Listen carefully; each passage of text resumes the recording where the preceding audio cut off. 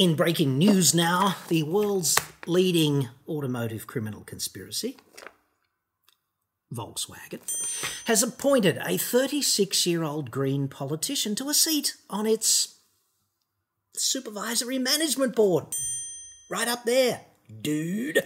Apart from the hilariously contradictory optics of all of this is a super curious appointment to me, because here's a woman who's been popularly dubbed a car hater because she doesn't own a car, she doesn't even drive, allegedly hates freeways. She prefers instead to ride a pushbike, read comic books and grow vegetables.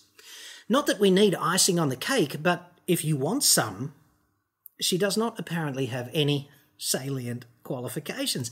And don't the shareholders just love it?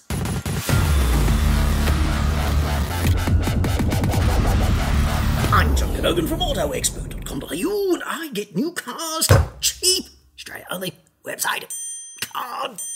Now, Julia Willie Hamburg, yes, that is a real name, is a Green state politician from Lower Saxony. Lower Saxony is a state of charm and air, kind of like New South Shitsville is a state of Australia. Now, she's like the deputy premier there, okay? I think it's a coalition kind of deal. She's a mother of two who studied political science, philology and philosophy at the University of Göttingen, but left without a degree. Oops-a-daisy, according to Wikipedia. She's now a shot caller who oversees the Wolfsburgian cascade of criminal conspiracy. It's been such a boon to automotive muckraking for the past 8 or 9 years, ever since gassing the world, and of course, those unfortunate monkeys. This report is sponsored by NordVPN. Now, I'm not a hardcore IT guy, but I've heard enough, especially recently, about data breaches, scams and hacks to know that being online can be inherently risky and costly. You don't have to be tech savvy to use NordVPN. It's a simple one-stop cybersecurity solution.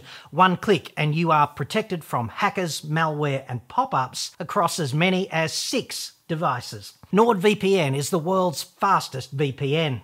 I don't even notice it running in the background, frankly, and it only costs about as much as a cup of coffee to keep your data, your identity and your devices secure every month. NordVPN can also save you money because you can assign your virtual location to another country where, for example, flights and accommodation might be cheaper than they are back at home. The same goes for streaming services, and you can access live sporting events and other content that may not be available where you actually live. It's a pretty small price to pay for cybersecurity. Not to mention the potential savings also on the table. Go to nordvpn.com/AEJC to get a huge discount off your plan plus 4 months free. Totally risk-free with Nord's 30-day money-back guarantee. That's nordvpn.com/AEJC. Link in the description. And thanks to Nord for sponsoring this episode. Doubtless, it seems to the likes of you and me at the outset that putting a senior state politician on the board of a major corporation like Volkswagen is a massive conflict of interest. It seems to we Aussies kind of like, I don't know, putting John Barilaro on the board of Santos while he was Deputy Premier of New South Shitsville. Like, what could possibly go wrong, dude, right? So it's not really like that at all, and we'll get to that in a minute. There's a reason why the state owns a big chunk of Volkswagen and gets seats on the board, but according to Volkswagen, the 20 empty suits, which is my personal opinion of what and who these people are, who occupy the seats on their supervisory board are, quote, responsible for monitoring the management and approving important corporate decisions.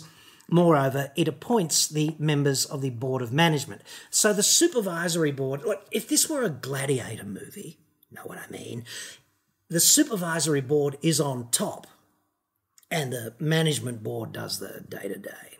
cleaning the dunnies and things of that nature. So anyway, Julia Vegetable Comic Book. She sits there because she is number duos in what I can infer is a coalition government in the state of Lower Saxony. And the other seat on the board is held by a dude named Stephen Wheel, who is the full-on cheese El Presidente of Lower Saxony. And the reason that they sit there is because the government there owns a big, fat, steaming chunk of Volkswagen. In fact, they own 11.8%. Put that in perspective, Porsche owns 31.4%, and foreign institutional investors like big pension funds in the UK and Sweden, things of that nature, they own just over a quarter, 25.9%. And another interesting big shareholder of the criminal conspiracy is Qatar Holding LLC. The Qataris are kind of interesting because Qatar Holding LLC is a wholly owned subsidiary of the Qatar Investment Corporation, which is another way of saying the Qatari government taking the filthy lucre from oil exploitation and jamming it anywhere around the world where it can reap something of a dividend. So that's the shareholders there and the amount that they hold, the major institutional shareholders. But Lower Saxony, despite owning just under 12% of the shares, they own 20% of the voting rights. And they've got this kooky arrangement built into the constitution of Volkswagen where they get the right of veto on some decisions, particularly decisions relating to things like manufacturing plants and where the new ones are going to go and things of that nature. So 20% of the votes plus veto versus Porsche, which owns 53.3% of the votes, despite owning just 31.4% of the company. And Qatar Holding LLC is 17% of the votes versus just under 15% of the shares.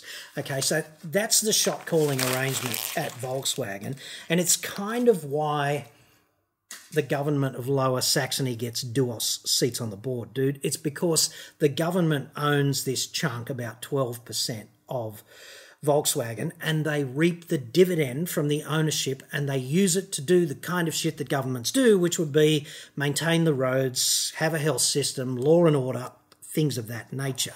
So that's their relationship with Volkswagen. And let's not forget that if you're in Germany, building cars is kind of like mining in Australia, right? So that's where car building sits on the framework of what's important and what's not in Germany. It's pretty freaking important, in other words, okay? So the Criminal Conspiracies Supervisory Board, according to them, is comprised of the following people: 5 bean counters, 3 union wonks, 3 lawyers, duos engineers, 1 former Qatari politician, 1 Qatari banker, and the Qataris have got seats on the board for exactly the same reason the Lower Saxonese do, okay? There's also 1 mechanic, 1 machinist, 1 dude named Porsche, not a coincidence, and he's also a lawyer. So who wouldn't want to go to those parties over at the Porsche residence every Christmas? You know the way Germans are when they let their hair down. Anyway, and now we've got 1 Carlos Green veggie-growing, comic-reading cyclist who's a politician who never finished uni, doesn't drive, hates freeways, and she's also the youngest person on the board at just 36 years of age. And I know if you add all of that up, it's only 19 people, but on their supervisory board website, they do say 20, and yet there are only 19, and I can only presume that they could only find 19 volunteers for this freaking awesome job. Now, anyone who's interested in equality might be interested in this. It's actually easier to be a chick on the board, the supervisory board, before you are washed up or over the hill than it is to be a dude, because although there are fewer seats, like there are 7 chicks on the board and 12 dudes, but the interesting thing to me is that it's the average age, okay? Now, the Qataris, for some reason, don't disclose their ages. Everyone else does on the supervisory board. And if you take the balance of disclosed ages, the average age for dudes on the supervisory board is 64, and yet for chicks, it's just 47. That's a phenomenon, is it not? And I wonder what the feminists would make of that. They'd probably turn it into a conspiracy and say only 7 seats versus 12, but to me, getting there on average 17 years earlier than a dude, that's got to be positive, has it not? Anyway, I wonder if there's, some sort of gender-type friction, bit of foot rubbing under the boardroom table. There could be. I don't know, it wouldn't surprise me, Germans. And the sandwiches at the board meetings. The sandwiches would be, I think they'd be first rate. They really would. The crusts would be off and they would be perfect 45-degree isosceles triangles, would they not? And there would be truly, premium luncheon meat, high-grade luncheon meat. Very little anus or nostril in the composition of the meat. Obviously, you have to have some to maintain the overall texture that's expected, but it'd be quite different, I think, to the shop floor cafeteria. Just saying.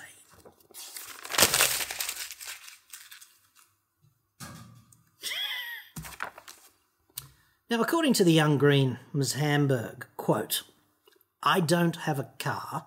I like to ride my bike and I like to go hiking. I love comics and I actually like reading a lot. I practice gardening and growing vegetables." That's on her About Me politics page, which I used Google to translate from German. The Times, the German Review and Bild recently referred to Ms. Vegetable comic book as, quote, "a car hater." Nothing about hating cars on her own page, just for complete disambiguation. She's actually the state's Minister for Education, go figure, which I find particularly curious because of the optics.